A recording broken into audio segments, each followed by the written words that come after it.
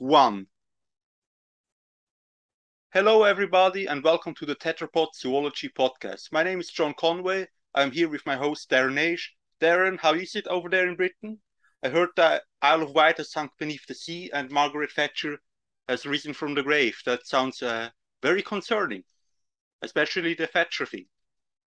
Yes, it all goes to show that the registry files of the universe have been shifted because I may look like Darren Naish, but actually, this kind of Mission Impossible mask moment. It's Sian Kozeman, and we are talking with Timur Sivgin on another one of our by now regular podcasts about anything weird and interesting, really. So thanks to Timur for the amazing dimension shifting registry file intro. It's a pity though, they should do the Tetrapod Zoology podcast more often. But They recently did upload an episode. a blast from the past. But Where, I think they're mostly they're all busy with their own projects, and they're mostly busy with the TETZooCon too. I think this year they're going to have it in real life for the first time since the pandemic. So to yeah, our but many, they haven't announced anything yet, have they? they At I least, guess they either have or are about to. I don't know. yeah. But to our millions of viewers, we really advise them to go look at the TETZooCon event. That's TETZOOCON. TETZooCon. It's going to be interesting.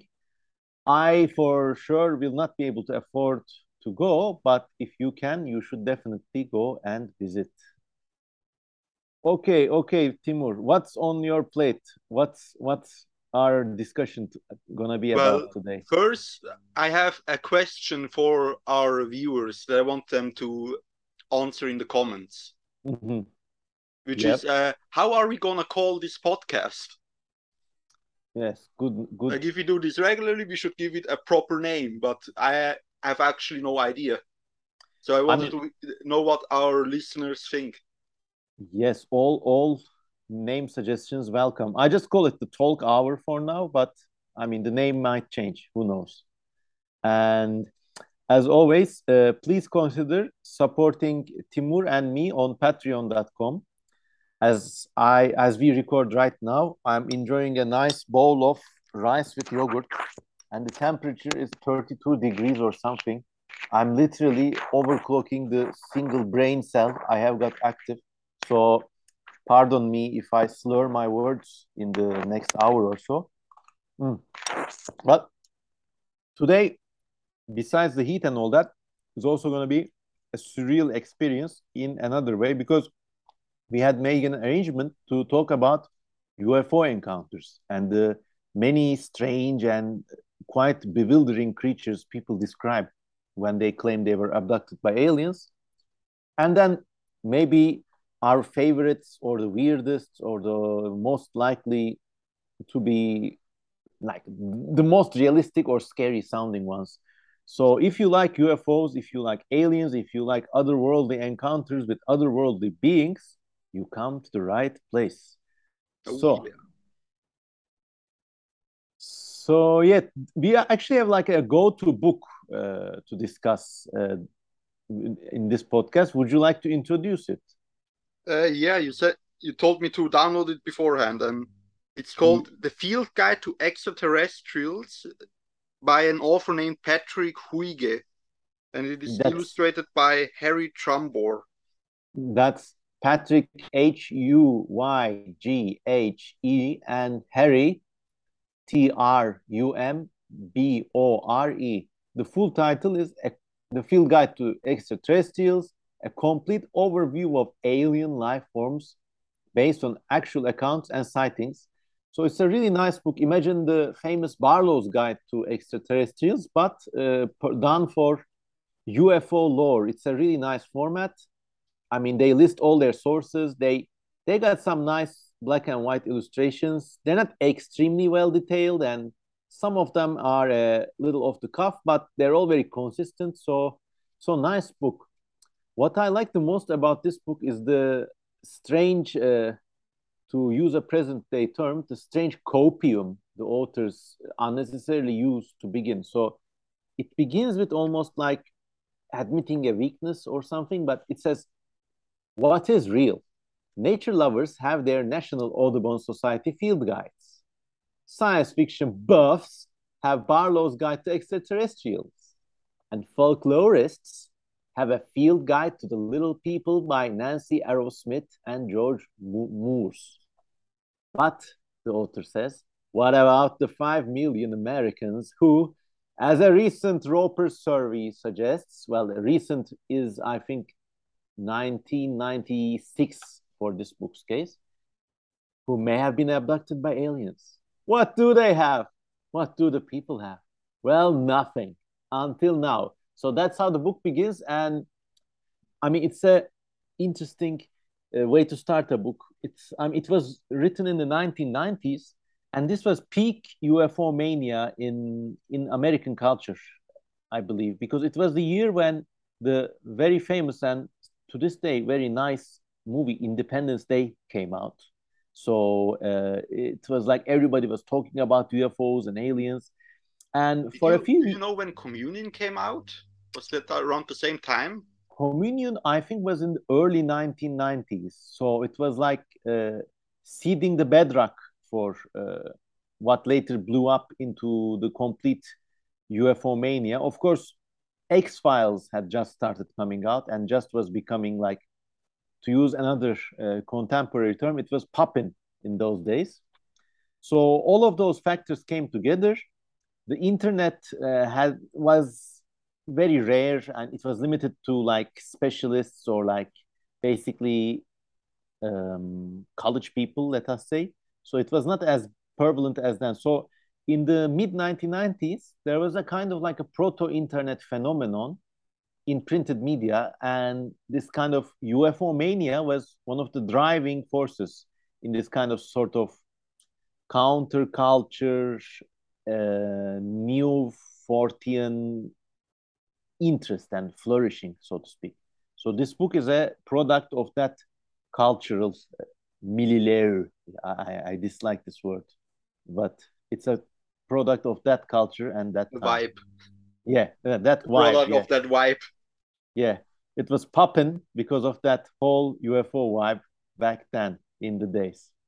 It's really funny because like some people who were like teenagers reading this book could might as well be the parents of the current generation who is listening to this podcast. And when I think about this, I feel really old, but I guess it's a cross-generational things. It's like discovering your father's lightsaber in the attic or something. I tried doing the Star Civilized, Wars theme and I failed. civilized weapon from a more civilized age. So this book has lots of alien creatures, but like in this book or out of it, which one is like? First, I'm going to ask you about which one do you think is the most likely, and which one do you think is the most interesting. So take it away, I Timur. I think like the most likely ones, honestly, I think the robotic ones strike me as possibly being the most realistic.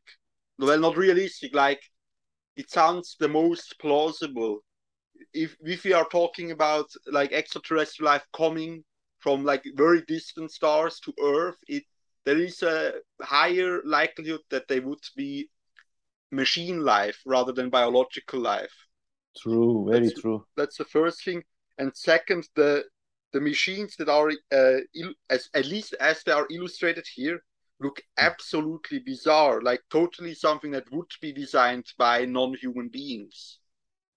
True, true, very true.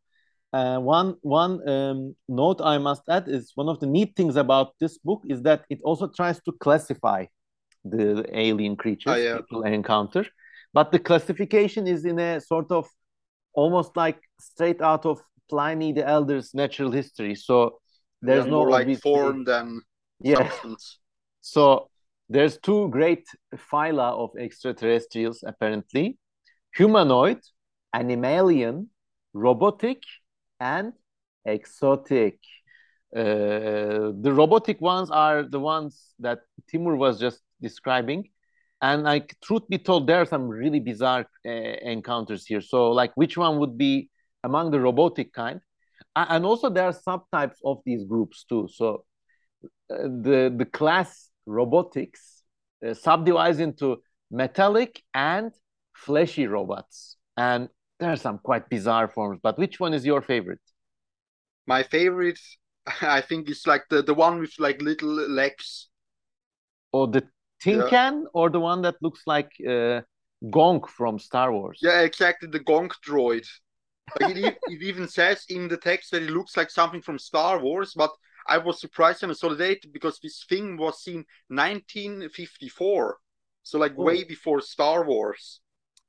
okay. So let's give an overview of this quasi Star Wars robot. Class: robotic. Type: fleshy. Variant: one. I mean, this after after the basic classes, so after robotic, the entire types and variants, they're like completely up to the author's fancy, I guess, because it doesn't look fleshy at all. It looks like a, a jar of mayonnaise with a little head and two big legs, no, two short legs with big pancake-like feet Mhm. covered with aluminum foil. And it really looks like, as we talked about, so if you're into Star Wars lore, there's a character called Gonk in the Star Wars universe. It's actually a droid, and it's basically a power droid. It's basically a little generator that walks around and people can plug their lamps in it, and it provides warmth for the whole family. I always thought it was a That's what it really does. I always wondered what the function of the Gonk droid was. I actually never looked it up.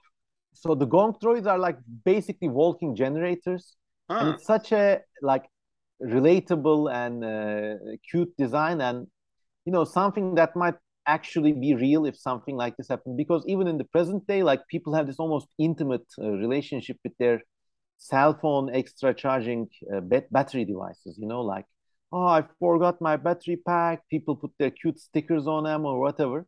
So the Gonk droid in Star Wars is basically like a battery pack that's a friend, walks along with you. And but there's like a deeper layer of the Gonk iceberg. So wherever you see the Gonk droid in the original trilogy, it makes some like gonk, gonk, gonk, la oshka, woshka, a kind of like bizarre sound bite. And this is always repeated. So diehard Star Wars fans in the like early 2000s like created this like deep lore about this droid. So basically they said it was a joke, obviously, that Gonk was actually the most intelligent and godlike entity in the Star Wars universe, but it was just choosing to manifest itself in this humble form. And like even to this day, there's pages from the 1990s still extant about Star Wars lore and humor, and they just go on and on about Gonk the savior robot and the kingdom of heaven shielded behind blast doors. And it's just yeah, yeah, yeah. So The Blast Stormy. I love prequel memes so much. yeah, yeah, they really go on about the blast doors as well. And But like but wait, was the Gonk droid even in the prequels? there are Gonk droids in the prequels, There like are. in Uh, Watto's workshop and uh, during the pod racing scene when they're preparing everybody, did you you know have that? them. Did you know that in Watto's workshop you can also see the pod from 2001: A Space Odyssey in the background? Oh, I didn't know that. Yeah, like Must when be. they, like when Qui-Gon tries to use like his Jedi mind tricks on Watto, you Mhm. can see it in the background on the junkyard. Oh, I didn't know that. But yeah, well, maybe Credits won't our work on me, only money. a lot of feathers flew about how that was supposedly a either Anti-Semitic, yeah. Jewish or like a Middle Eastern stereotype. But I guess it gets a pass because Lucas himself was Jewish. But I think Was he? Oh, I didn't know that. yeah, George Lucas is a Jewish creative, and also I think Are you sure that you're not mixing that up with Steven Spielberg? that they're both Jewish. They're both okay. I think so. The deal goes that basically all of these like Star Wars background aliens, I think they can relate to this like North American humor, basically. Also, like post Ellis Island humor about the first or second generation of immigrants to the United States, and how America is basically a melting pot of different cultures from all around the world.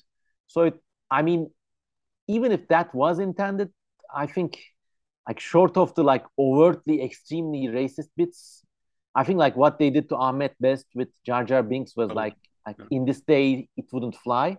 But like some other bits, I don't know. I don't know. Yeah. The way I understood it, like apparently Watto was meant to be like a reference to a villain from Oliver Twist. Aha. And George Lucas didn't realize that this character from a Victorian novel was himself a anti-Semitic stereotype. I mean, yes, it's like almost like navigating a knife's edge when you are Yeah, dealing with exactly.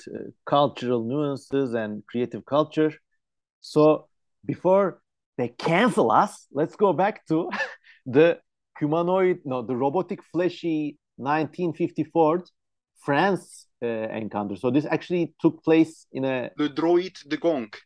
the, Le Droit de Gong at I don't know French. I think you have much better French I than I had have. French for 7 years in school because this is Switzerland. Yeah, it's one of our national languages, and I can't speak it anymore. It's so I hate this language so much. Actually, I think it's like when I read high French, like the French they write in Le Monde or something, like they even make it rhyme. It's such a sublime language. And when I'm researching other things, like there's like so much written in France or Italian or German in all of these like non-English European languages. There's like a universe of information out there, and it's one of those languages I wish I knew how to speak fluently. You don't want to. Believe me, you don't want to learn this language. I hated it. I like towards the end of my school years, I ate my French books out of pure spite. I bit into them. Oh my God. Uh, Um, I I mean, am. I hear the numbers are quite crazy. Oh Like, yeah, those are like, like instead of having a distinctive word for 80, they say like 20, no, 2 times 40 or something like that. And then you I have to add another number if you want to say like 83.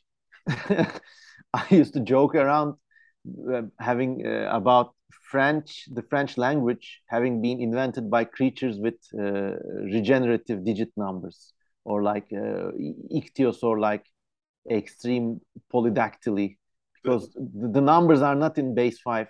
So That that's is very the funny strange. thing, like you know how like there is a distinct dialect of German in Switzerland, Swiss German. There Hmm. used to be also a distinct Swiss dialect of French, and there they actually did have distinct numbers for like 80, 90, and 70, and I mean words like huitante and Hmm. septante, for example.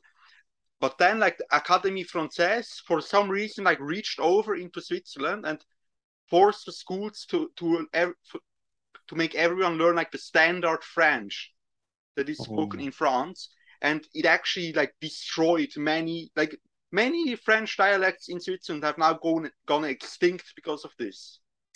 wow. I mean, that's one thing that many people don't know, that the French, there's like a really serious international agency that manages and oversees the French language. Yeah, the And Académie Française. yes, yes. And I think this is one of the most neat things about France itself.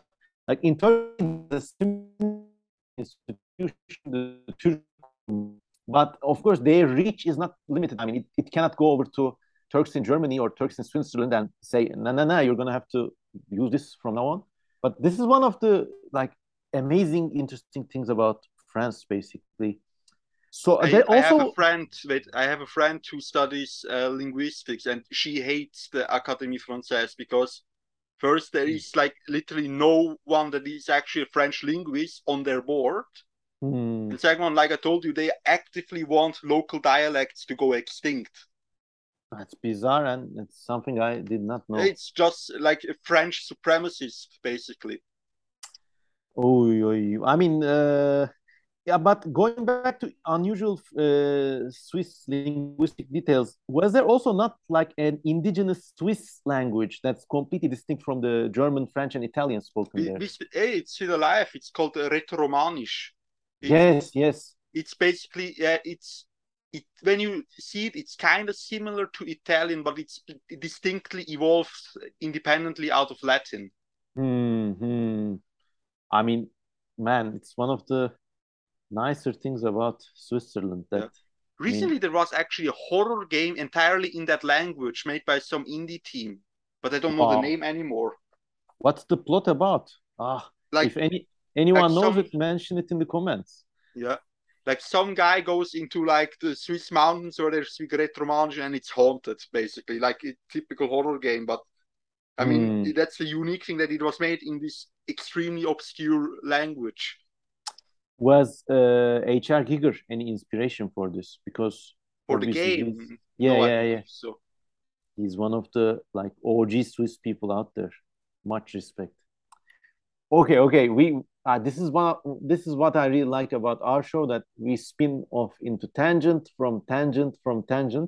But to loop back onto the robot, so let me just briefly read the encounter, and then we can discuss it further. Basically, this was one of the most famous events from the French UFO wave of 1954, it says. And it's actually, the source is a really neat author, Jacques Vallée. I'm butchering his name, but it's Vallee. And this author wrote so many books about basically 14 events with a European perspective. So I really recommend looking into his works as well. So, anyways, at 10:30 p.m., the witness stepped outside of his house in a small town on the Belgian border. The town is Quarouble, or I don't know how to spell this, Quarouble, North France. And Horrible, so and I saw think. a dark mass sitting on the railroad tracks. So this was a choo-choo train UFO.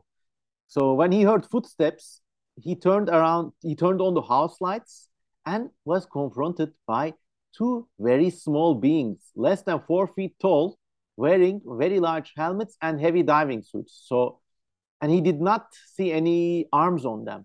So a local artist drew this depiction, and that's why we have the kind of like Star Wars droid kind of entity described here. And actually, if you look at the video description image, you can also see an image of this beast. So they came on a train. How amazing! Train UFO people. So he moved towards them, but suddenly the craft shot a green ray from like and paralyzed them.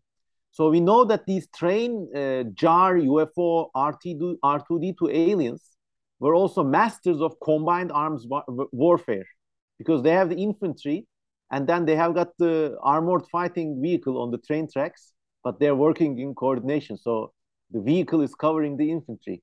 So it's So like a four like it's the new 40K faction, yes, and the most overpowered and Chaos the Gonks. chaos. With the ability to paralyze anyone and everyone. I want actually a game like Squad, but with these entities. So everything is very, very, very realistic. The graphics are extremely realistic and like low saturation. But you're working as one of you can pilot the train UFO and shoot green beams. But of course, to pilot the UFO, you have to like take 80 hours of piloting lessons, because it's a very realistic milsim, UFO milsim. That's so. Anyways, what happened? What happened? Then the then the craft just sat there. But by the time the guy gained mobility, the entities were gone, and the craft had begun to rise from the railroad tracks. Now, 4 days later, the French Air Force came knocking, and they talked with this guy and examined the site, and they discovered no trace of the entities, no trace of the combined armed warfare milsim train UFO, but they did find marks on the wooden railroad sleepers, indicating that the heavy object had rested on them. Never mind that probably like throughout decades, like hundreds of trains could have stopped in this location, especially if it's on the border. But no, it was a heavy object that was something else. So they consulted with railroad engineers, and they concluded that a weight of 30 tons must have rested there, probably the same weight as a locomotive, but anyways. So maybe these were like evidence of the UFO's landing gear, and something strange had taken place that night. Now, this is the author's prose coming into force. Something strange had taken place that night. Where the 5 marks had been found on the railroad ties, the roadbed gravel was notably brittle, as if calcinated at high temperatures. Further confirmation came from several inhabitants of the region who had seen a reddish light travel across the sky about the same time. So, okay, it was not a train because something had carbonized the stones. I don't know. What do you think of it, Timur? What's your opinion about this whole shebang? Honestly, I don't know much, but I find it interesting that the witness, it says in the first sentence that he was a metal worker. Mm-hmm. So it is interesting that when he sees something paranormal, he interprets it in like in a very mechanic way. Yeah, yeah. But also going back to what you said about these being the most realistic aliens out there. Well, I wouldn't Many. say that. I just found it the most interesting out of these songs. No, I also believe that they are extremely realistic because I mean it's like combining today's Boston Dynamics technology with the Mars probes or That is true, the yeah. Voyager craft, just letting it advance for another century or maybe. I mean, the only thing that's kind of silly about this story is the green paralysis beam.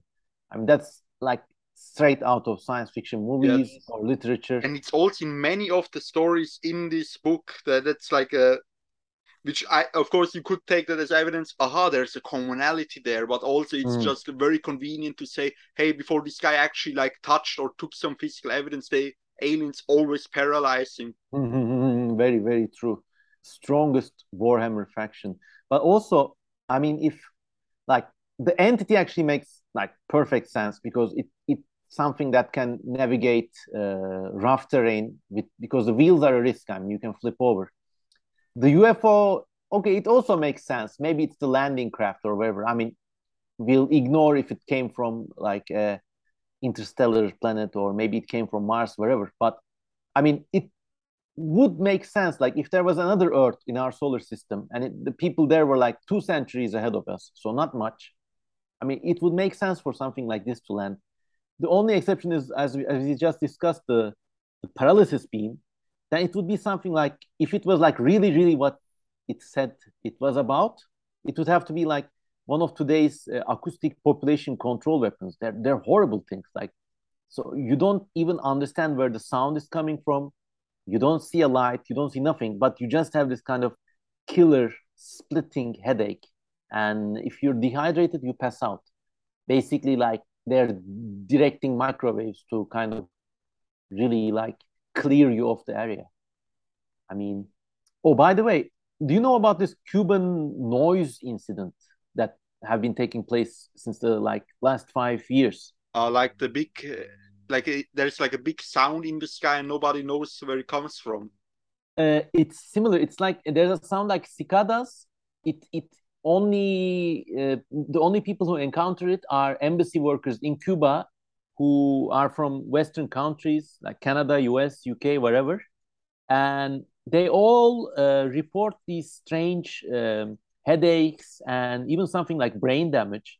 So actually, there was like a serious American Department of Defense investigation on this matter, and they maybe said maybe somebody's using a directed microwave weapon against these people. That actually sounds very plausible. Like Yeah, yeah. a few, like a decade or so ago, when I was in school, we went on a field trip to Berlin, and Mm-hmm. there we visited a Stasi, like a former Stasi prison that had been turned into a museum after Mm-hmm. the wall fell in the Berlin Mm-hmm. Wall. And apparently, Mm-hmm. and there was a case of like they took prisoners who usually were just political dissenters. They Hmm. sat them on a chair and let them sit there for like 2 hours while interrogating them. Hmm. And the people who sat on this chair usually died from like cancer or related things. And then like after Ah. they closed the prison and examined everything, they found out Mhm. that behind the wall of this behind like behind the wall behind the chair Yeah, yeah. was like some radioactive beam device Oh, fuck. that like shot them right in the head without them noticing. Why would anyone do this? I mean, I it's mean, not even. it's the Stasi, like the state police of East Germany, which by many accounts was even worse than the Gestapo of Nazi Mm. Germany. I mean, I heard pretty awful things about them, but like, even from like, so imagine like you're really badass and like you're really like all out. Doesn't really make sense because like, is it an interrogation device or I maybe those okay it makes a perverted sense of it makes a perverted sense of logic like if they wanted to like eliminate these people but for legal reasons they could not do it so it's a kind of plausible deniability weapon. Okay, wow, really awful stuff. Oh, oops! Too bad. We stored Yeah. the uranium in the walls. We didn't know. Yeah, yeah, yeah, plausible deniability but awful. But imagine if like Iran goes, oops, where did those nukes come from? I remember also in the US there was a kind of domestic terror plot foiled by the FBI or something. And in this case, the attackers were, I would say, maybe, let's say, extreme right wing supremacists. And like they were like extremely educated people. I think one of them was even like a dentist or a radiation oncologist.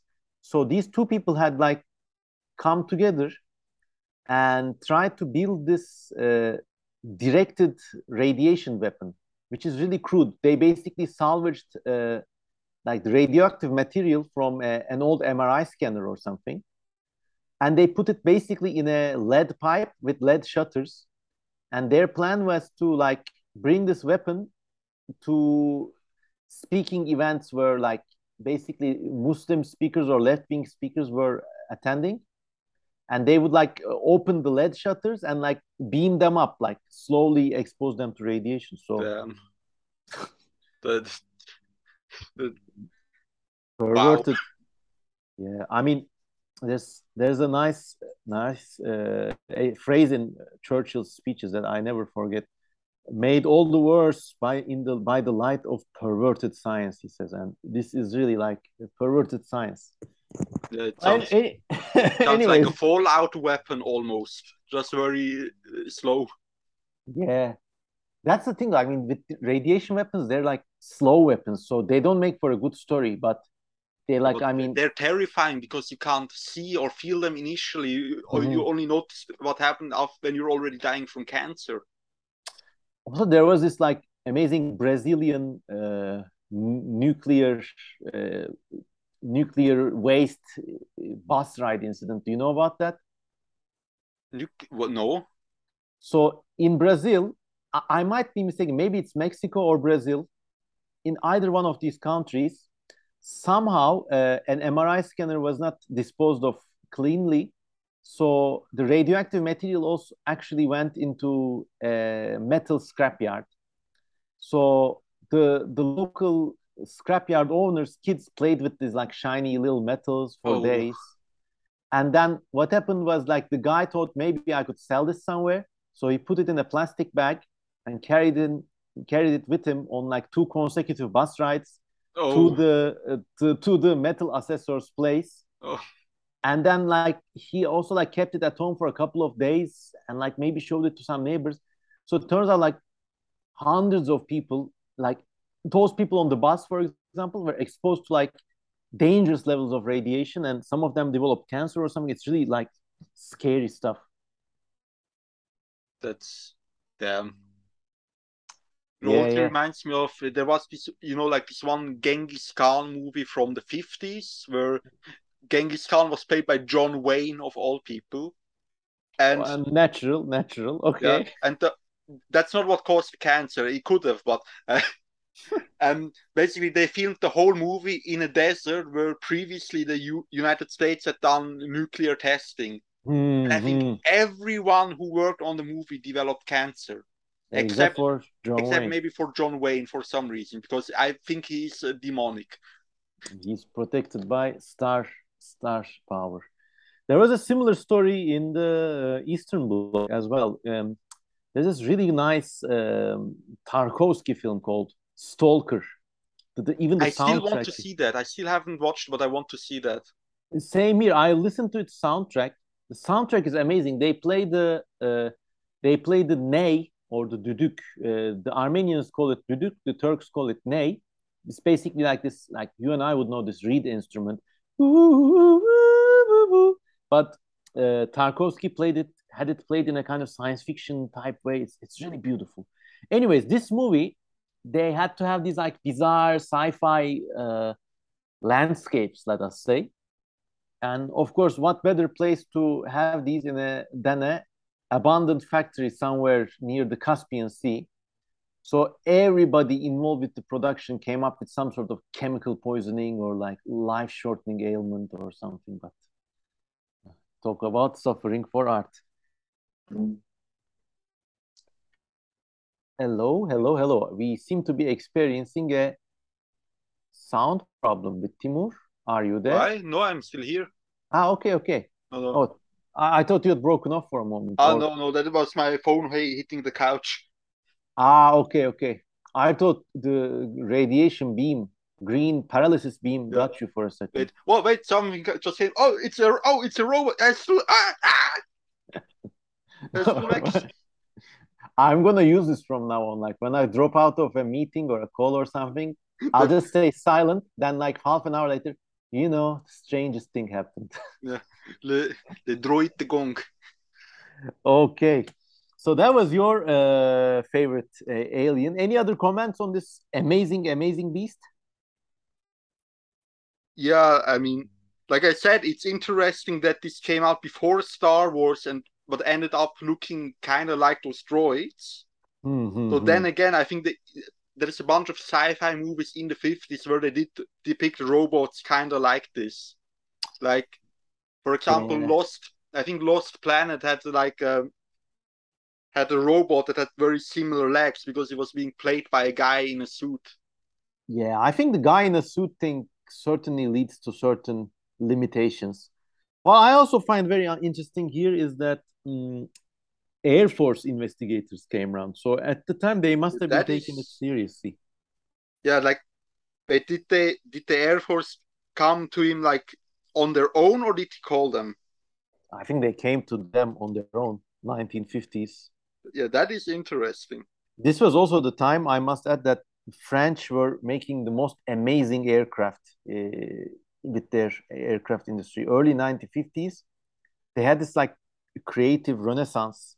So they built all these like cylindrical wing ramjet airplanes or like these bizarre like basically they had these aviational concepts that were too advanced for the material engineering of their time, but there's like these amazing coleopter aircraft, for example. Anyways, if anyone in the chat knows, they know. So let's go review another creature from this amazing book. Yeah, what is your favorite one? My favorite one appears in the later section, in the Exotic. exotic section. Yes, Yeah. I think you can already guess. It's the one with it's called class exotic type apparitional. It took place in Riverside, California. So it's this bizarre creature that looks like a fetus Yeah, with, right. Ugh. with four legs and four limbs that split into two. And it had two eyes and also four diamond shaped things where his nose should be. But this depiction always reminded me of the eyes of spiders because they have some similar arrangement. So Mm. there's the two big eyes, and below the two big eyes, there's like diamond like smaller red eyes. So I'll just give a quick summary. At 2 in the afternoon in Riverside, California, a group of children were playing in the yard of the Douglas family. while Kermit and other children were wrestling. So But I didn't notice it while reading. This guy's name's Kermit. yeah, yeah. And I didn't realize in all witnesses were kids. I guess it shows how rich children's imaginations can be. But anyways, Yeah, you talked about this in your snail video. That yeah, there's like a bunch of UFO sightings on schoolyards, yeah, yeah. I which think probably has more to do with the imagination of children than aliens being interested in kiddies. true, Although, true. God, imagine if that the second option were true, that would be creepy. Oh, oh man. Alien I mean, versus Predator would have a whole new meaning. oh man. I mean, let us not go there because already in the present day and age, this kind of pedophile conspiracies are gaining notorious traction in certain quarters. Oh yeah. You throw UFOs in there, you might already have given some QAnon types some ideas. But I bet the things that they already have come up with, we could never outdo. Oh But yes, yeah, yes. let's continue. Yeah, yeah. Let's continue. So, okay, this could classify as another one of those schoolyard encounters, though exactly it didn't take place at school, but only the kids got to see this horrifying monstrosity. So then Kermit noticed an aircraft that looked like half a sun in the air above them. And after then it disappeared, and then a silver disc appeared. Now Kermit is having some like St. John of Patmos type of apocalyptic visions right here. So the kids notice the object, and others they're like, look, look. So it's amazing. The kids are playing. First, the half sun UFO appears, then a silver disc appears, but the kids are still playing. Then for some reason they take interest. Now, okay, there's these UFOs around. All right. What at first seemed like fun began to frighten the children. One of the objects, which bore a bright light on its antenna, landed in a field not far from it. So it's an entire fleet. The children saw a 3.5 foot tall being emerge from the craft. And it was this creature, basically looks like this floating fetus with divided arms and four legs. But the legs look like the jointed sections of a Finger. conjoined twin, basically. But it also looks like a hand with fingers, don't you think? True, true. I think that's just the illustrators like Yeah. style, I guess, because it says the creature was like floating in the air. So, but really, it really is bizarre. Okay, then there's another creature that's not illustrated. So this is like a whole complex of. Okay, so you got the half sun UFO, you got the silver disc UFO, then you got another UFO with a bright light on its antenna. It's not specified if this is the silver craft or something else. So I'm just reporting it as a third craft. Then from this, you have the scary split limb creature. But then they also see another transparent entity. And this entity was the size of a child in front of the house next door. And the transparent child, also had the diamond like extra eye spots on its face. The boys insisted that the creature was not standing on the ground but hovering above it. And then another boy saw an arm suspended in the air, beckoning to him. This is like there's a Old Testament legend about this. Basically, it was like some unruly king or lord was oppressing the Jews, and like just as he was having his banquet, a mysterious hand appeared out of nowhere, and the hand wrote portentous writing with his finger. And I don't remember exactly the name of the legend or what the hand wrote, but it's very clear in my head. So this is like some Old Testament or like some New Testament apocalyptic stuff Yeah. going down right here. So I mean, it really is scary. Like if you take this at face value, imagine seeing this as a child. Then the strangest creature, which I think is the third creature. Okay. Then the strangest creature came and spoke to one of the boys. Fear not. Well, he didn't say this, but I think this is exactly what it would say. It was solid looking and wore satin like clothing. It didn't. it it also had these forelegs and double forearms, like the one I described. It's not clear if this is the first entity. I don't know. The writing style in this book is, it leaves some things to be desired. So I'm just being really pedantic and registering every entity as a separate entity. But I guess he's talking about one creature or two. I don't know. So, anyways, the creature came and started speaking. Fear not, children, and just climbed into a nearby tree where in about 15 minutes I will come and pick him up. Okay, Timur, this sounds like this kind of uh, pedophilia aliens, Yeah, like exactly. in 15 minutes I will come and pick you up. So the boy, without questioning, it says he, but we don't know if this is Kermit or one of the seven other children in this story. He climbed with another boy, but then the other children were, no, come back, you're not doing the right thing, calm down. And so they had to hose them down with a garden hose. So this was really lucky because a few minutes later, a bright UFO came to this particular tree, but seeing there were no children to be harvested, it just disappeared. Okay. Then the investigators studying this story, this is very portentous, felt that the children who were frightened for long afterward told the truth, whatever that may be.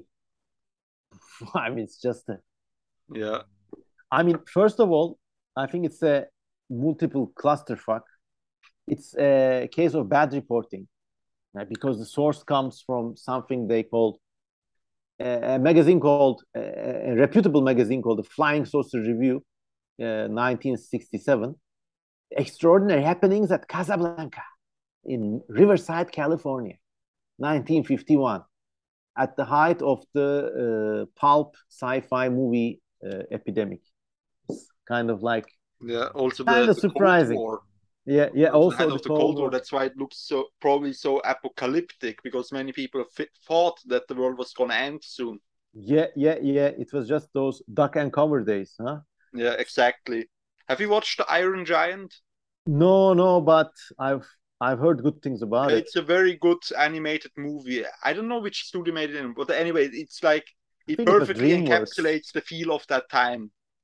Yeah, yeah. Maybe I will give it a watch. I mean, so it was just those years. And so, but first of all, there's bad reporting. Like, and then I'm really sorry to the author of this book. It's still a great book. So, Patrick Hugh, if you're listening to this, you wrote a great book, and for decades afterwards, it keeps inspiring us and like gets our noggins jogging. So, like, no, I'm not throwing any shade on you there, but man, the way you wrote this piece, it's not very clear. The same boy, he is repeated three times, but there's seven boys. Is it Kermit or is one of the other boys? Are there three craft or one or two? Are there two entities or three? Which one is wearing the satin clothing? Satin clothing is also like, I mean, particularly interesting thing to notice. Also, like straight out of like these like weird tales kind of stuff too. So I don't know, Timur, what do you think about this incident right here? Yeah, like I said, I think it's probably just some children having a very nice imagination. But it did make me think, what when we talk about alien abductions, and Mm-hmm. let's imagine if those are real, Mm-hmm. then we must have a massive survivorship bias because you only hear abduction accounts from people who came back. Yeah, yeah, Who, yeah. what if there are a bunch of aliens who just take you and never bring you back? Mm-hmm. Oh yeah, I mean then this book states that 5 million Americans have been, and Americans alone, I mean 5 million in America alone. Who knows? God knows how many in India or China, especially in the 1990s, where when those countries were not very open to the world. So maybe there's like for 5 million abductees, there's hundreds of millions more, like or like 10 million who didn't just make it back from the experiment. Yeah. There is actually a science fiction book about this. Like, so all those missing people, all those dead people, and in this book they also notice like an enormous amount of people who just go missing in wars, and they're not. They're just MIA. They're not confirmed dead. So it turns out in this book, which is a science fiction book, it's called "A Plague of Demons" by Frederick Pohl, I believe.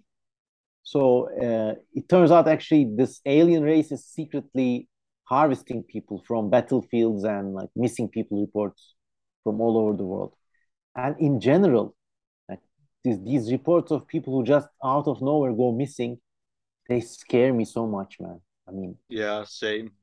I mean, even without any supernatural or UFO related explanation. I mean, I remember a police officer talking somewhere, like, and he was telling that, let's say, like, there are crimes that get committed, there are crimes that get revealed. Out of the crimes that get revealed to a second person, let's say, or a third person, there are the crimes that get reported, and from the crimes that get reported, there are the crimes that the police take up, and from the crimes that the police take up, there are the crimes that get solved. So it's like a cascade of mystery. And even in the present day, I think, especially in like urban or non-urban parts of the world, a lot of murders just go unsolved. In fact, I might just, I mean, go out on a limb to say that like there probably are these people who know how to kill and like disappear someone, and this trade, let's say, has some pretty basic life hacks, and if you know how to do it, you just never get caught. Also, there must be lots of cases where like somebody is just lucky and the crime never gets reported. Yeah, like Oh, like in Breaking Bad, where Walter's brother-in-law is straight up a DEA agent, but it takes like 5 seasons for him to find out that he's true. cooking meth.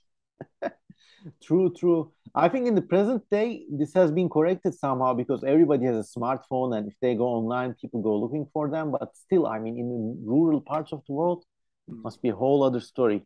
I Like, remember, I wait, remember. wait. Sorry. Mhm. Sorry, I want to add something.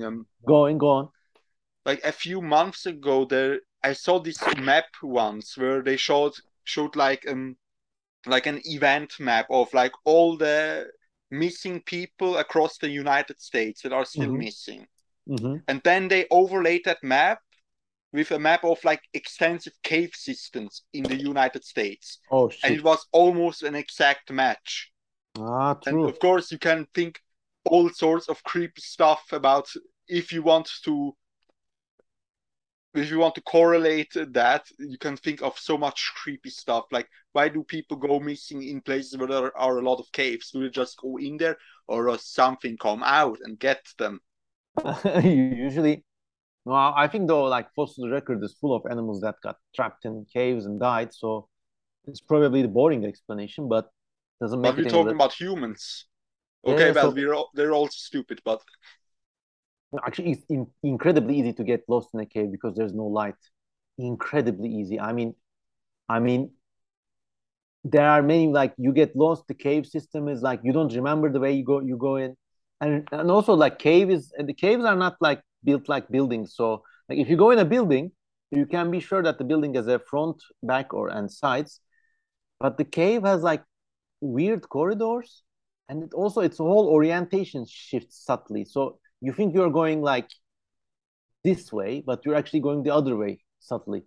And there's no light, and like the total absence of light is such a disorienting factor. But so I can like, I mean, I predict that a lot of people just go in there and die of thirst. That's it.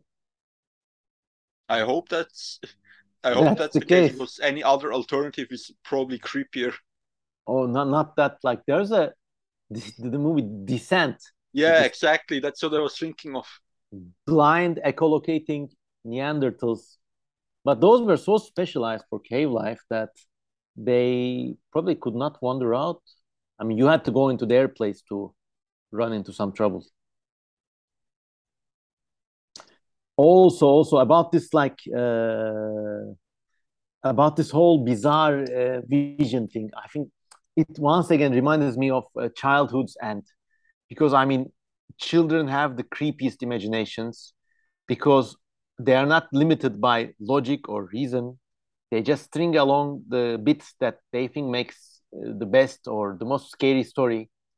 So like even assuming that this is like totally made up by the children, which is I guess 95% the case, the other 5% being someone maybe slipped them a glass of acid in orange juice or something. But like supposing that they made this up, there are so many themes. Like there's a sense of urgency. The like two kids get brainwashed. There's this kind of demonic beckoning. There are these portents. There's foreshadowing.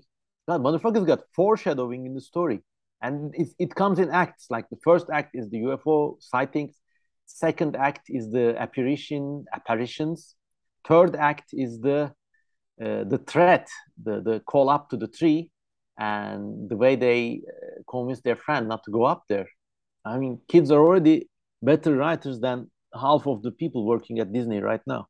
Yeah, now that I think about it, it does sound, like a more realistic tale. If like creepy people come up to you and want to pick you up, just say no. Yeah. Like, True. yeah, Especially if they have diamonds on their face and split arms, and they yeah, that were that's they the were bonus. Yeah, they were bonus satin clothing. creepiness. They were satin clothing in the California heat. All right. Speaking of the heat, how long has it been? I think we have time for one more entity. So I'll let Should you I choose. wait? Should I tell you about my favorite UFO encounter? But it's not from this book. Please do so. Yeah. Have you ever heard of the one-footed snorkel monster? Ooh, I know the one-footed pineapple monsters that they're also in this book, but no, not the snorkel monster. So this is the first time I heard about this was I think when I was like 13 and watching an episode of Ancient Aliens because Mm-hmm. back then I was really into that stuff. Like I even attended a live lecture by Erich von Däniken. What was he talking about? Just to have a Yeah, well, little. his regular stuff. Like it was such a bizarre coincidence because he was holding a lecture in a hotel in the Mhm. village right next to mine. Oh, So of course yeah. I went there because I was like very much into like conspiracy stuff back then. Today I'm very skeptical about all that. Still And doesn't make it any less enjoyable. yeah, it is very interesting. I barely remember what he was talking about. It was like this basic stuff, like the Mayan calendar and Hmm. how like the impossibility of pyramids and stuff. So he was Anyway, given the like regular talk. Yes. yeah. Anyway, so in this episode, it was like they tried linking like ancient accounts of sea monsters to Hmm. UFOs and USOs, which are like UFOs underwater. And they tell this one account of an alien encounter, and I actually found like an online transcript here. Hmm. So it's a guy living in Alabama, Hmm. just sleeping in his house or I think van or something, and then Hmm. hears something like trembling on the roof. Let me like replicate it, like Sort of like, yeah, yeah. something like first he thinks it's just rain, but then it keeps getting louder and louder, and then he Hmm. thinks someone is on my roof. So he goes out the door, and Hmm. then like standing in front of him is the thing that he can only describe as a one-footed snorkel monster, because the whole entity is just this like single headless proboscis attached Ana, to an elephant, a single elephant like foot. looks like somebody's spore creature they did as a shit Exactly. post. And apparently then this creature like jumps around his garden and is Hmm. like chased by a beam of light. Ana, it's And really like straight out of spore. yeah, and then the beam of light hits the creature, and the Hmm. creature like goes a few feet up in the air, and then it starts to spin. And as Hmm. it spins, it creates a portal and goes inside the portal, and then it vanishes. No, Yeah, Snorky, no. I loved it. Yeah, basically, and the only reason why they had that thing in the episode is Mhm. because they tried to link it to the Loch Ness monster somehow. Well, that's a stretch of imagination, but at least make it a charismatic creature, like some reptile alien or something. But Yeah. Like they actually animated it in the episode, and they gave it flippers to make the connection clearer. even though in the original description the creature doesn't have limbs. I mean, this is the first time I've heard of this thing, and to your honor, I will do the following. I will include this picture in the video link, this video image. So if you're viewing this, you can already see it. I will also draw this creature and hand it over to Timur for him to display on his Patreon. So if you support Thank you. Timur on Patreon, even for $1, you can see Snorky, the abducted alien creature. Also, if you support me on Patreon, you'll also get to see lots of cool free stuff. But for this show, I'm just gonna I'm just gonna share it with your fans, let's say. Okay. Thank you. Snorky the alien. So I think we got time for one more creature from this book. Why don't you choose it? Actually, why don't you choose it for 30 seconds while I go and fulfill an irrefusable call of nature? So I'll just be back very soon, and you choose your favorite creature. Okay, And I will entertain our listeners in the meantime. okay, be right back. So, what could we do? What alien could we look at? There's Nordics. No. Elder? No. Elvis? Maybe. Grace? Boring. This one looks like the Michelin Man. This one, there's an alien that legit looks like Kermit here. No, no, no, no, no, no, no.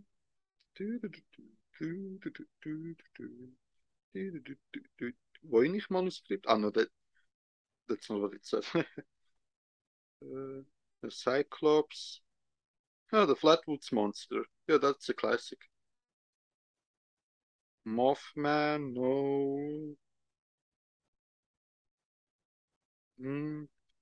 A black gray. Wait, no, that's an oxymoron.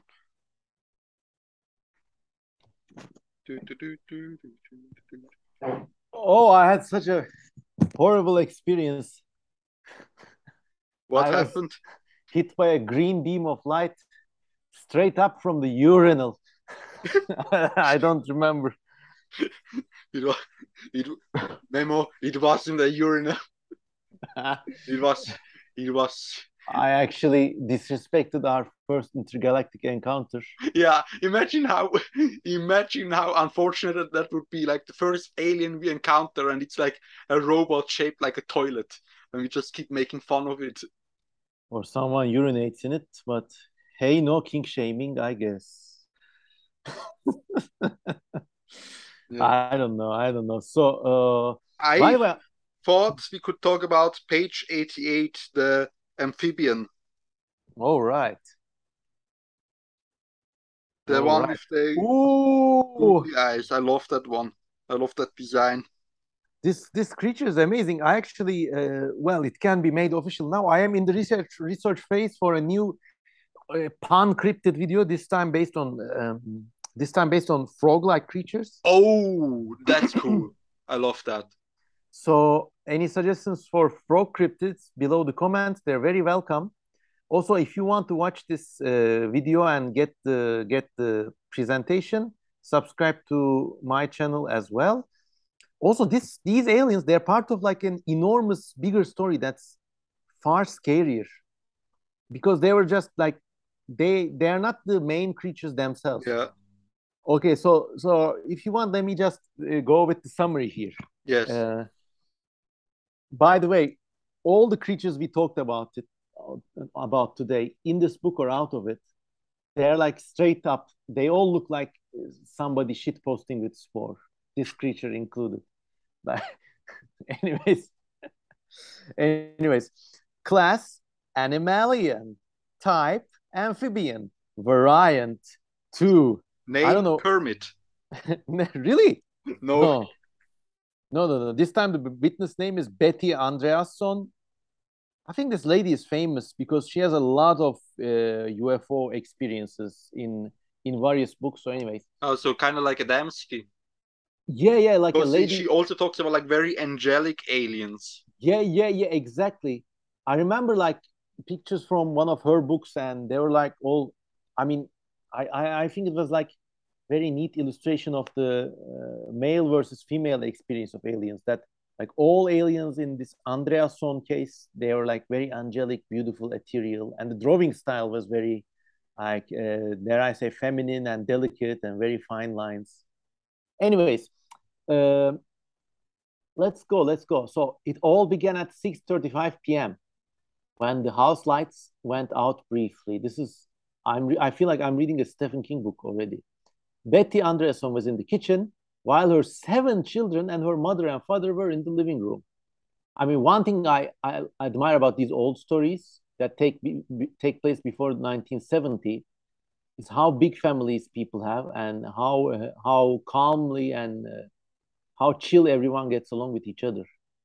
I mean, in this day and age, I cannot imagine living together with seven children. I mean, we cannot even conceive of having one, but also living together with your mom and dad. Like, even if we had like the millions of liras or dollars that would be necessary to properly raise a kid today, or seven kids today, with the parents, the generations would just end up killing each other. So like back on those days was something else. I mean, people were, I guess, either more amicable or just more resilient about intrafamiliar trauma. Anyways, I could make some big ass rant about how capitalism has destroyed the family structure, but that's not what oh, we're here true, for true. today. No, I would like. I mean, after 1970, it kind of like this boomer generation culture went into maximum overdrive. But suddenly you had to like, and then it really, really went bad after the Thatcher and Reagan years. And it didn't help that every president and prime minister in the UK and the US and in Europe, no matter if they were left, right, doesn't even matter. They did what they could to transfer all the agency out of people's hands into companies' hands. And I don't know, there will be retribution. But, anyways, okay, okay. So back to our idyllic scene. Okay, the big family is in the house. Mammy and Pappy are in the living room. Seven kids are sleeping and farting. 6:35 p.m. Okay, so it's not in the morning. She's in the living room. Suddenly the lights flicker, but then there's a pulsing orange light streaming in through the kitchen window. And she went in to calm the children, like, kids, don't be scared. Then went back to the window, and then with her father, Betty Andreasson, saw five creatures leaping like grasshoppers towards the house. We don't also know if they look like grasshoppers, but I wish they did. It would be something like something out of a Jack Vance story with these like insect aliens jumping towards the whole house in tune with the pulsation of the bright orange light. So then they passed through the door as if it wasn't even there. These are all interdimensional creatures. The one we just discussed was also like they're all interdimensional creatures apparently. They pass through the wall. Everyone blacks out except for Betty. So like it's like 9 or 10 people in the house. Everyone like faints except for Betty. Then years later, she realized what happened because she underwent hypnosis. So the leading grasshopper jumping, door vibrating orange light alien says, "My name is Quazga." Like when now they mention the grasshopper, in my mind, these creatures always sound like Geonosians from Star Wars. Can you do? I love your Geonosian voice. Can you do it again? Yes, yes. So the alien said, "My name is," and then all the beings were about 4 feet tall. We're really in the short person syndrome role today. Anyways, wore blue clothes and had pear-shaped heads with wrap-around cat-like eyes. So they kind of look like gray aliens, but with a more human complexion, let's say, because they wear clothes and everything. And their eyes are so big, they wrap around the four corners of their skull. Very scary. And on their sleeves was the insignia of a bird, a free bird clan, jumping through your door.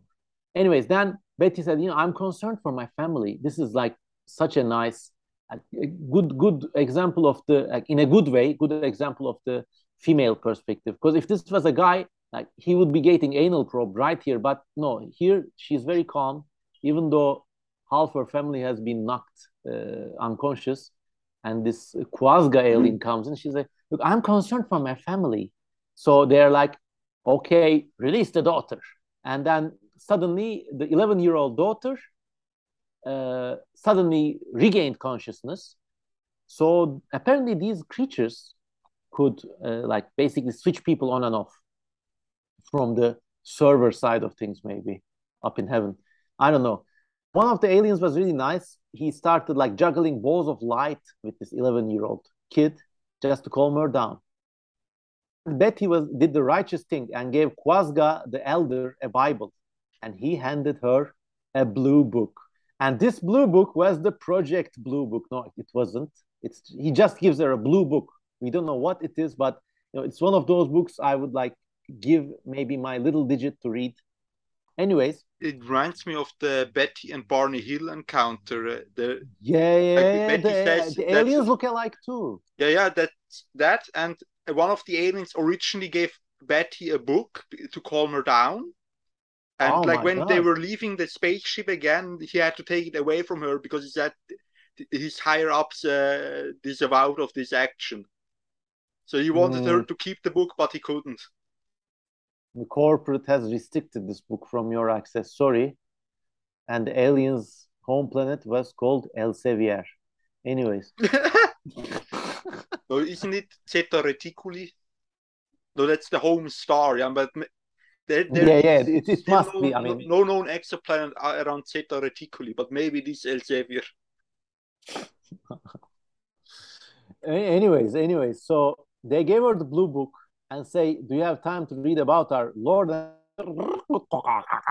Anyways, and then they gave the lady a tour of their UFO. It was a like saucer shaped object with a central superstructure. So maybe there was like a central dome inside that they walked in. So like they toured the UFO, and then of course these aliens were nice, but they were like chaotic good because actually she was like examined with a variety of instruments, including something she called a cleaning device. There's one of the aliens, like even though they were very gentle, like the alien stuck a needle into her nose and then into her navel. Oh, do you have a fear of needles? What did you ask me? Yeah. Do you have a Sorry, I fear didn't hear it of properly. needles? I used to as a kid, but nowadays not really. Like when I go to the doctor to get like a vaccine, I generally don't feel scared. Well, you're so lucky. I got the worst case of needle phobia. Like even in like a film when someone's shooting up heroin or something, I cannot look at, like, I have to be like physically, oh, tell me when it's over. Anyways, so they stuck a needle into her navel, uh, and the book says it was a test for procreation. I guess she was fertile enough with 7 children, don't you think? Yeah, Alien Obgyn Clinic. And then afterwards, Betty put her clothes back on, and like they put her into something like the Pope mobile. That is to say, like she was sitting in a chair, but it was surrounded by a glass cube or something. And then gave her a sweet drink. And then there were two other beings with silver luminous suits and black hoods. So they were like cultist aliens. I don't know. I guess she never saw their faces. So she sat on the glass chair, and with these cultists, they went into a black stone tunnel.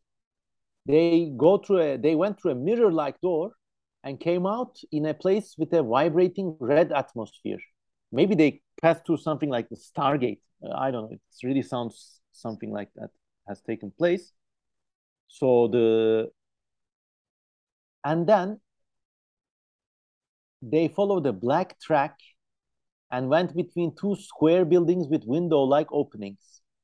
And in this red place, which they accessed through the mirror-like gate, all over those buildings, there were these frog aliens crawling like, and then so they were like monkeys or lemurs. So they had full bodies with arms and legs, and they had like arms and legs with like sucker-like limbs. But the most scary of them all, they did not have any heads. In fact, they had like two uh, big eye stalks coming up from their chests. No head, no face, no mouth, just those two snorkels with the kind of weird eyes. So that was it. She was very scared. She did not like these aliens. So her tour guides took her to a green realm full of plant life and water. And then she saw a gigantic bird in there because it was the greenhouse planet. And then, like a phoenix, the bird turned into ash. No other detail is given. Then at 10:44, she came home from this amazing LSD fueled trip. And then she had many experiences like that, but she interpreted this as an angelic experience.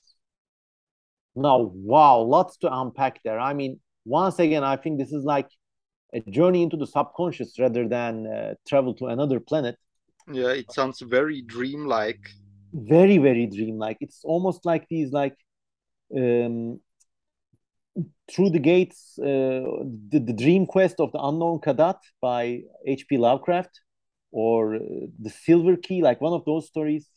Like for our listeners, I'll just summarize that Lovecraft wrote these horror books, but he also wrote these like never-ending journey stories, which are among my favorite Lovecraft stories, where this hero goes from like one tunnel to another realm, and there's a monster there, there's a bird there. Like it's still a bit grim dark, but it's not a horror story per se. It's just journeys through endless worlds, and that's what I like about this story. What do you think, Timur? Yeah, it sounds very, yeah, like you said, it sounds like a dream journey. And also, like she says, like an angelic, like a religious experience, you could say, I which mean, is the kind of thing that I've already said in the last episode with Adamski, that I don't know, some of these alien stories seem like modern replacements for those old stories where someone said, "Oh, I saw the Virgin Mary on that hill," and then they built a church there. mhm, true, true. I also think like in many of these cases, especially with this Andreasson story, and especially with Adamski stories, like these guys or gals, these people, they were in on the stuff. They actually made the plan to it. They actually had a media plan. They first came out with these fantastic stories. There's this kind of press press popularity. First, it gets reported in newspapers, and every newspaper picks up the story. And then these people publish their books, and then they publish sequels to those books, and then they have a media empire. I mean, it's like Harry Potter, bish bash bosh. Wow, what do you think? But it sounds like in many of these cases, especially with this Betty Andreasson story, it's like they knew what they were doing. It's like a clearly planned, very well-oiled media business machine in operation. Yeah, it could be. Like, I Like, mean, there's some people where I genuinely do believe that they experienced something. It doesn't mean they did experience something, but I can see like a genuineness. oh With yeah, yeah, her, yeah. I know what you mean. I don't know enough about her, but for example, like Whitley Strieber, reading his stuff, it does sound like he genuinely does think that this stuff happened to him. He does, but then again, he was like a Yeah, he was also popular a sci-fi sci-fi author. writer. Yeah, I but mean, that it's all a case of how deep you want to go in with the verisimilitude. Because I think like someone like you and I, if we like turned really like chaotic evil, we could create these stories too, and nobody would be wiser about it. in fact Like I am doing this imagine right like now. ah. Well, you blown your game. You shouldn't have Yeah, confessed. le droid the gong has this night come into my bedroom. Yeah, tonight my adventure of discovery is about to commence. I mean, Did I have a love affair with Snorky? Find out on the next episode of Dragon Ball Z.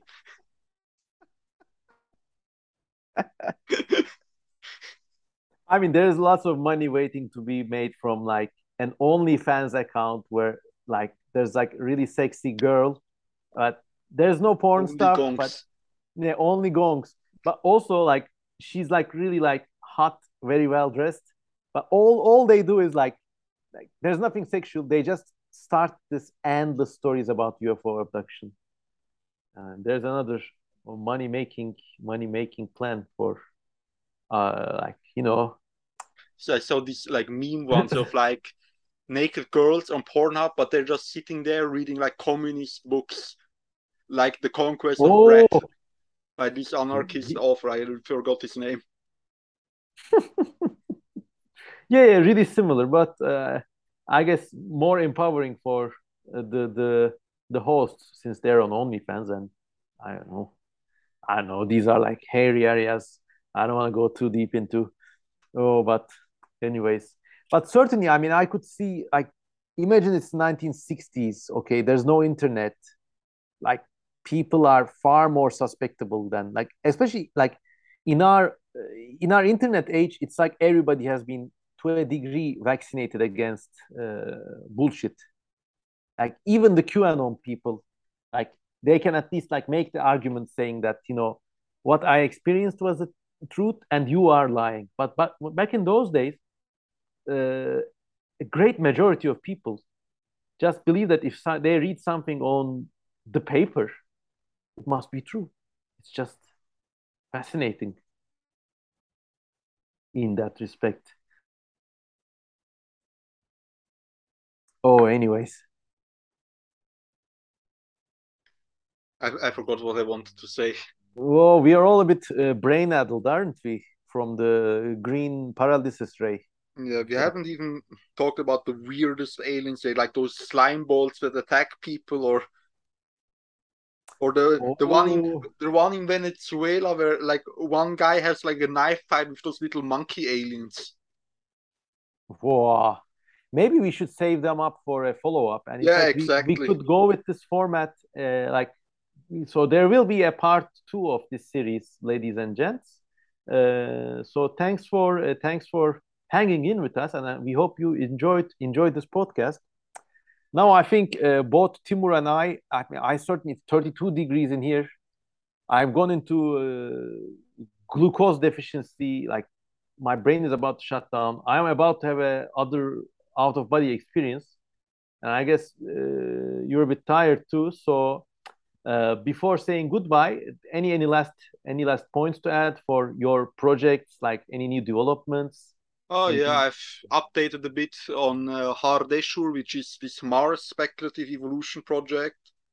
There is new stuff coming out for Rhenia. Yep. The links are in the video description, everyone. And yeah, like if anyone has ideas for what we could talk about in like future episodes, please just comment it underneath this video. I'm really Yep, interested yep, to hear yep. the ideas. Like last time, someone commented, like asked you if you could talk about isopods, and I thought that was an Oh, interesting idea because Bob, the other author of Rhenia, he's an isopod expert. I think he even wrote like a paper on them. oh yes. Actually, when I read that comment recommending me to do a episode on isopods or recommending us, I wanted to do this like big every clade review of the isopod group, but they're just so fucking diverse, like Yeah, almost like insects. yeah. Like I I'm, thought that I could maybe get Bob to help you out with that.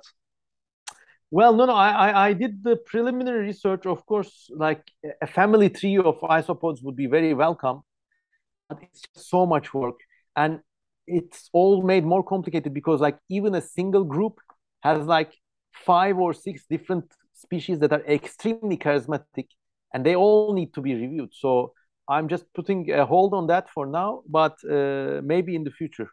Now I've got, at least on YouTube, I got the Frog Cryptids and Aliens mega review cooking up. I should be ready within a few weeks, I hope. Nice. And also, you got this amazing pan, really, that you showed me earlier this week. I was just captivated by it. It's this, a lot of our viewers are interested in art and speculative evolution illustration. So maybe you'd like to, like, we're not Yeah, getting paid by this company at all, by the way, but yeah. The companies, like I do most of my drawings in like a stifling fashion. It's very similar to like the old paleo art books by John Mhm, C. McLaughlin. And mhm, mhm. recently I got this as a gift from my girlfriend. It's by a company called Katalola. I think it's a Japanese company, and it's an electric stifling pen. Maybe if I maybe the Well, maybe the people can hear it when I hold it up to the camera when I activate it. Do you hear that? no, nothing. Okay. But it's an amazing device.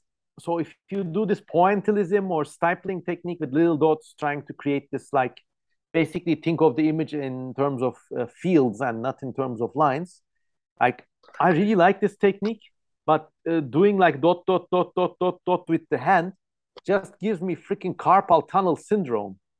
And in fact, I mean, it's a really nice thing. And I mean, man, like, that's how you know she's a keeper, by the way. Like, your girlfriend, go get married in the town hall tomorrow. I mean, it's really amazing that someone finds such a nice present for you that's so in line with what you do. Yeah, So it's I not like love a, her so much. ah, I had a You similar probably listen experience. to this. So, hello, honey. I love I you. had a similar, ah, sweet. I had a similar experience when I first met my wife, and I told her, like, I'm an artist, I'm painting. And next week she had a business trip to Germany, and then she came back with basically a suitcase full of extreme high quality sketchbooks and paper, and I still use that today. So that's how you know she's a keeper. So really nice. And that's like this Catalola product, which it's in the video description, by the way. Go look it up. I really recommend it. In fact, I think, like, if any of you viewers get me in with the Catalola company, just let them know. I can do a free product review. And I got, almost 35,000 subs now. Everybody is like extremely invested. This channel has like the one of the best like dislike ratios ever, like close to 99.9%. And everybody viewing is at least in some ways interested in art and science. So Catalola, if you want to have a sponsorship deal, just let me know. Okay. If you do get sponsored, we have to be careful about what we talk about in future episodes.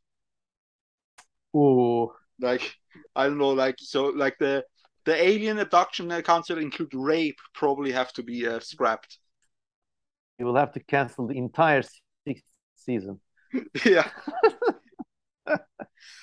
Anyways, it's been a great talk. Thanks to Timur. Thank you for your you're time, and welcome. thank you for this Yeah, great show. This will be a regular. Now, we next time you see us, hopefully, we will be talking, like, continuing to talk about weird aliens, and then after that, we'll find something new to talk about. Please follow us and donate to Timur on Patreon if you want to see my special drawing of the snorkel alien on the rooftop. And as always, have a nice day. and also be sure to support Memo, of course, on his Patreon. Thank you so much. Thank you, everyone. Okay. Yeah, I guess the recording is wrapped. No, wait, I still have to. Oh, Okay. Goodbye, everybody. goodbye.